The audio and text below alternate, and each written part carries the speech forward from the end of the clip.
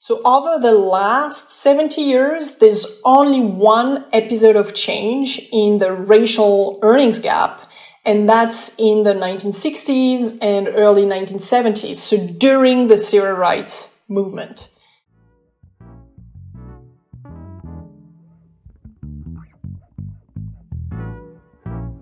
Hi, I'm Clémentine Vanefanterre. I'm an assistant professor of economics at the University of Toronto, and this is Inequality Talks. Claire Montiallo is an assistant professor at the Goldman School of Public Policy at UC Berkeley. She's a faculty affiliate at the Opportunity Lab and at the Institute for Research on Labor and Employment. Her research interests include topics in labor economics, political economy, and economic history. She studies policies aimed at reducing deep-rooted inequalities in the labor market. We talked about her influential work that she conducted with Elora de Renoncourt on minimum wage policies and racial earnings gap. Hi, Claire. Hi, Clémentine. How are you doing? Very well, thank you. So one thing that most people don't know is that you are one of the reasons why I became an economist. Wow, I didn't know that. Yeah, because I was an undergraduate student and in a general social science program, and I think you were already in grad school at the time, and you came to my class to introduce a review that you launched with some other students. And I thought, wow, she looks so cool. And so if I managed to get to this graduate program, then I could start that. And that's what I managed to do. So 10 years later, I wrote a paper about role models. So who would have known? You were partly responsible for that. Wow, thanks, Clémentine. So I'm really happy you are here today to talk about your very important work with Elora de Renoncourt on minimum wage and racial inequality. And this topic is obviously very important and relevant today. So I wanted to start by situating the importance of racial inequality today in the US and how it compares to the levels that have been experienced in the 20th century. Today, there is a 25% difference between the average annual earnings of white workers and the average annual earnings of Black workers. In the 1950s and early 1960s, this difference was above 50%. Then in the 1960s and early 1970s, this difference fell to 25%. And since the mid-1970s, this difference has remained stable at 25%.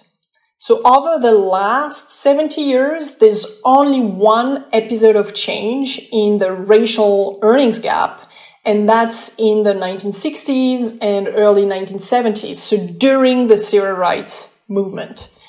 And during that period of time, the racial wage gap again was divided by a factor of 2. And what are the factors that have been put forward traditionally to explain the decline in racial inequality in this particular period? Yeah, so that the question of why, the racial wage gap fall in the 1960s and 1970s has been asked by many economists.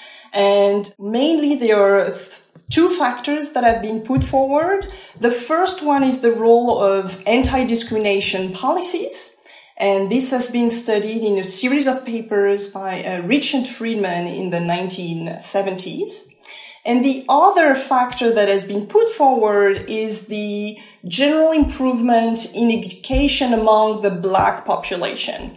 So this includes improvements in education quality and in the number of years of schooling. So the increase in the number of years of schooling among the Black population has been in particular studied by Smith and Welsh. And the increase in the quality of schooling has been in particular studied by Card and Kruger. Now, there's also been, school desegregation is also a big factor that has been put forward in the literature to explain the fall or the decline in the racial wage gap in those years. And so in your paper, you revisit the relative importance of these different factors. And in particular, you focus on an historical episode, which is the Fair Labor Standards Act of 1966, What is it exactly? Can you explain what's this episode? So in 1966, there were amendments to the 1938 Fair Labor Standards Act. The 1938 Fair Labor Standards Act introduced the minimum wage at the federal level in the United States. So that's a very important law. So not only it introduced the minimum wage at the federal level, but it introduced, a number of other policies like regulation on overtime and so on. But one of the aspects of this 1938 FLSA is the introduction of the federal minimum wage in a number of sectors. So when the minimum wage was created in the US, Roosevelt wanted to introduce it to the whole economy, to all sectors in the economy. But he faced resistance. In particular, he faced resistance from Southern Democrats who opposed the minimum wage. And he had to compromise. And in the end, the minimum wage that was introduced in 1938 at the federal level in the US only covered maybe 55% of the sectors of the economy. And it's only 30 years later that President Johnson is expanding the minimum wage coverage to new sectors of the economy: agriculture, hotels, restaurants, nursing homes, hospitals, schools, and other services. And these sectors were where Black workers were overrepresented. So that's the reform we are looking at with Elora de Renoncourt in this paper. And we are looking at the effect of this reform on the racial wage gap. And I want to say here that this particular expansion of the minimum wage coverage was actually part of the civil rights movement. So in the March on Washington for Jobs and Freedom in August 1963, the extension of the minimum wage coverage to agriculture, hotels, restaurants, and so on was one of the 10 demands of the civil rights movement.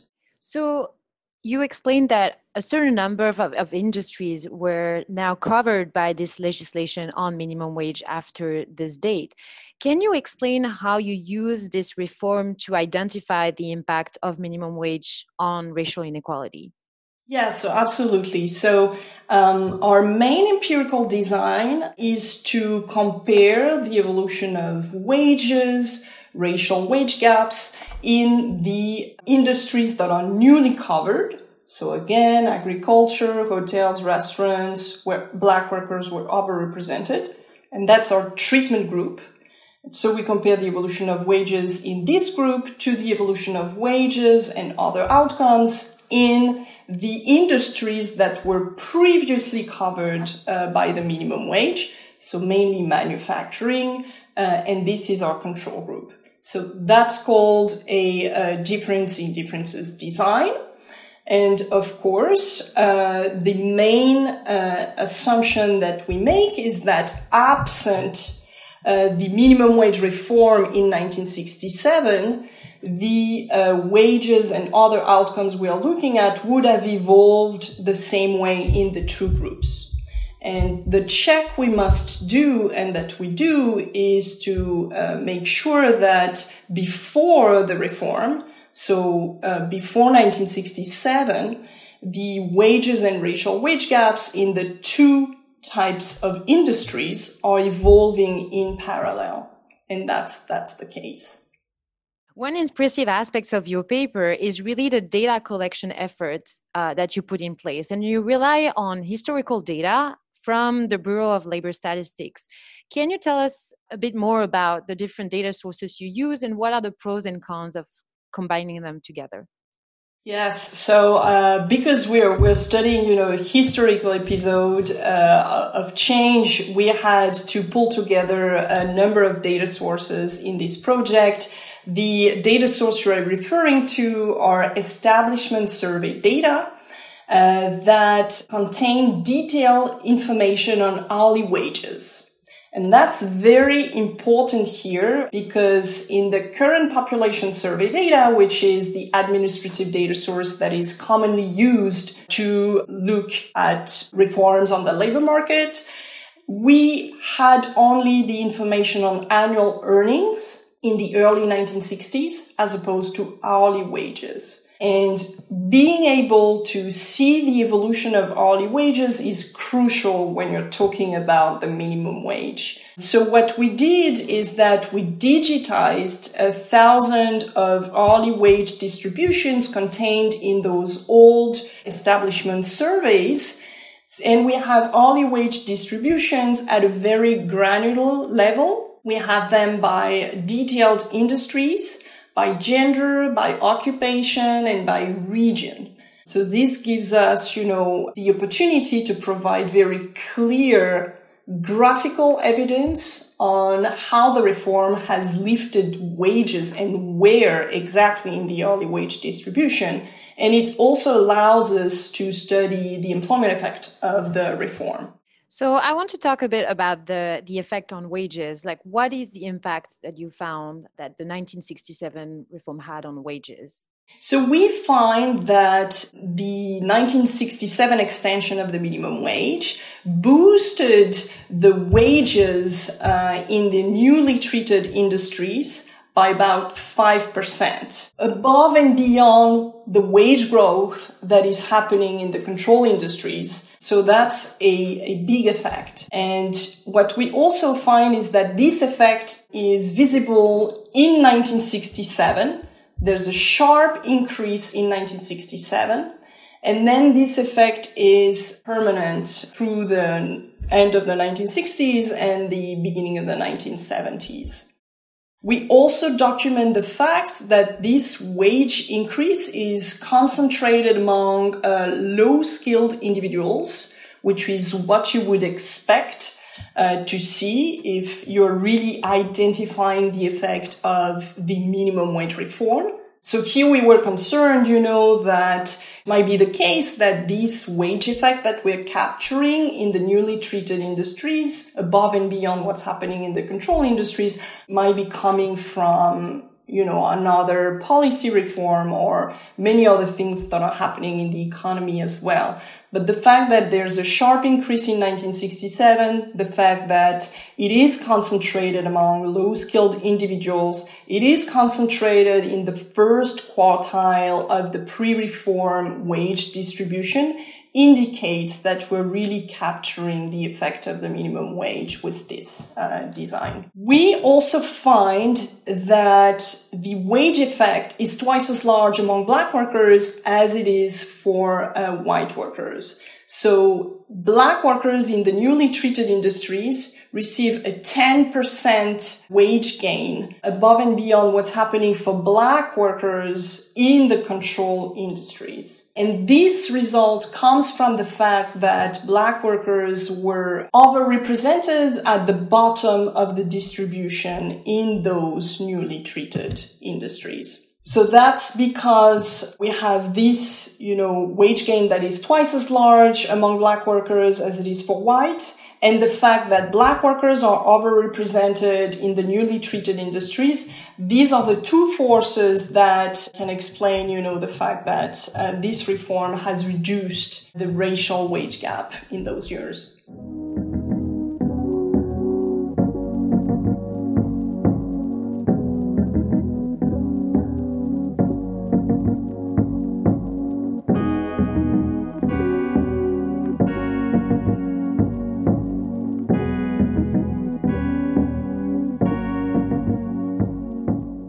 Moving on to the racial earning gap, you talk about the employment effect of this reform. I just wanted to spend a little bit of time talking about why is it important to look at employment effect, and especially in the context of this literature, this very large literature on minimum wage and employment.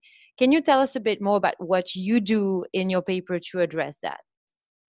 Yes. So once we documented, large wage gains of this reform, And we wanted to know whether this reform was effective at advancing Black economic living conditions or not. Because imagine a case where the reform translated into disemployment effects, and in particular disemployment effects among Black workers. It would have been the case that maybe this reform overall wouldn't have made the Black population better off in the end. That's why, this question of the employment effect of this minimum wage extension was so crucial to us. So we've used different types of data and different empirical designs to study this question, and we consistently find that this reform did not lead to large disemployment effects. And in particular, it did not lead to large disemployment effects among Black workers. La minute technique. So in this podcast, researchers take 1 minute to try to explain one technical aspect of their work. I wanted to ask you to give us maybe the intuitions behind the bunching estimation of the employment effect that you do in your paper. We talked about a little bit the Bureau of Labor Statistics industry wage reports and those hourly wage distributions that we have digitized. I have to say actually that you can go on my website and my co-author Elora de Renoncourt's website and you will find the data there because you could actually use them for many other projects. So we have those hourly wage distributions in the treated industries, and we are able to look precisely at how the hourly wage distribution is changing from one year to the other. So in particular, we are really interested in how the hourly wage distribution is changing from 1966 to 1967. In the paper, we take the example of laundries in the South, where we know that 40% of the workforce was Black. And we also know that it's a very low wage industry. So prior to the reform in 1963 and 1966, we have 70% of workers who are paid below $1, which is the level at which the minimum wage is introduced in 1967.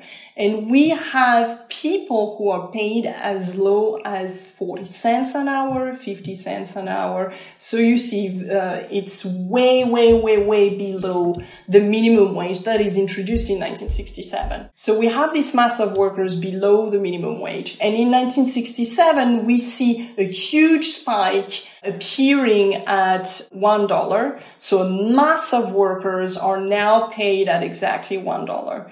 And we measure that it's approximately 70% of workers now that are paid at $1.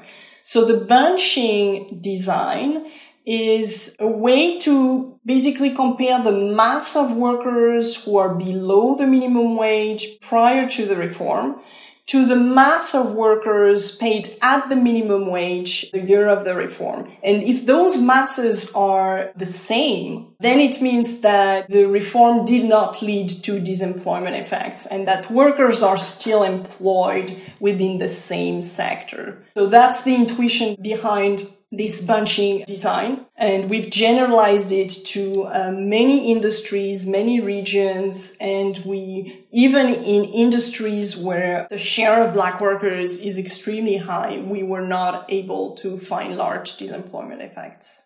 So in your paper, you show how the extension of the minimum wage is one of the most important factors of the reduction in racial inequality.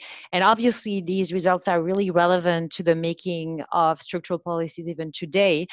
Can you tell us a bit more about the policy implications and how we should think about this question today, and what also has changed in the situation compared to the 60s? Yes. So in the paper, we find that this minimum wage extension can explain about 20% of the decline in the racial wage gap in the 1960s and 1970s. So that's not everything. We saw that school desegregation, improvement in education among the Black population, and the passage of anti-discrimination policies was also absolutely essential to the decline of the racial wage gap. Because minority groups, so African Americans, but also Hispanics, are still overrepresented at the minimum wage today. We know that increasing the minimum wage today would, largely benefit those minority groups. It would also benefit women, actually. All the state, local, and federal policies that are looking at increasing the minimum wage would probably disproportionately benefit to those demographic groups. And one thing that maybe has changed compared to the period that you were looking at is the differences in terms of labor force participation, right? The fact that some minorities were not actually in the labor force. Right. So in the paper, we are looking at the evolution of the racial wage gap. So that's the difference in wages between white and black workers. So we are only looking at what's happening in the labor market. If you're looking at racial income gaps, that is the difference in incomes among workers and non-workers, then you would see that the racial income gap since the 1950s has remained actually basically the same. And that's a study that's been conducted by Bayer and Charles that has shown this. In particular, what has changed is that more and more black men are out of the labor force. So that's something that started in the mid-70s or beginning in the 1980s. And of course, the second thing that has changed for black men is the increase in incarceration rates at the beginning of the 1980s. Okay, so before we wrap up, I wanted to ask if you had a particular recommendation of a book, a movie, or anything that you would like to share with our listeners.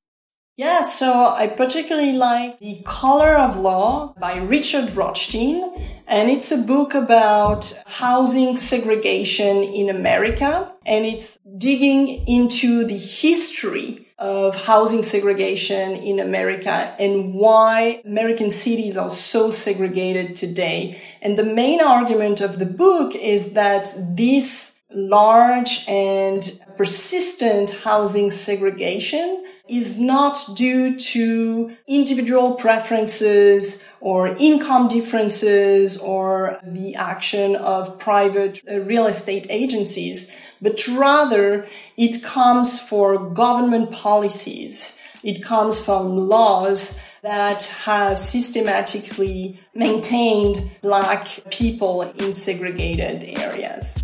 Thank you so much, Claire, for your time. Thank you so much, Clémentine. It was a pleasure to talk to you today. This was Inequality Talks, a podcast recorded by Clémentine Vanefontaire in Toronto. Music is by The Count. Thanks for listening and stay tuned for the next episode.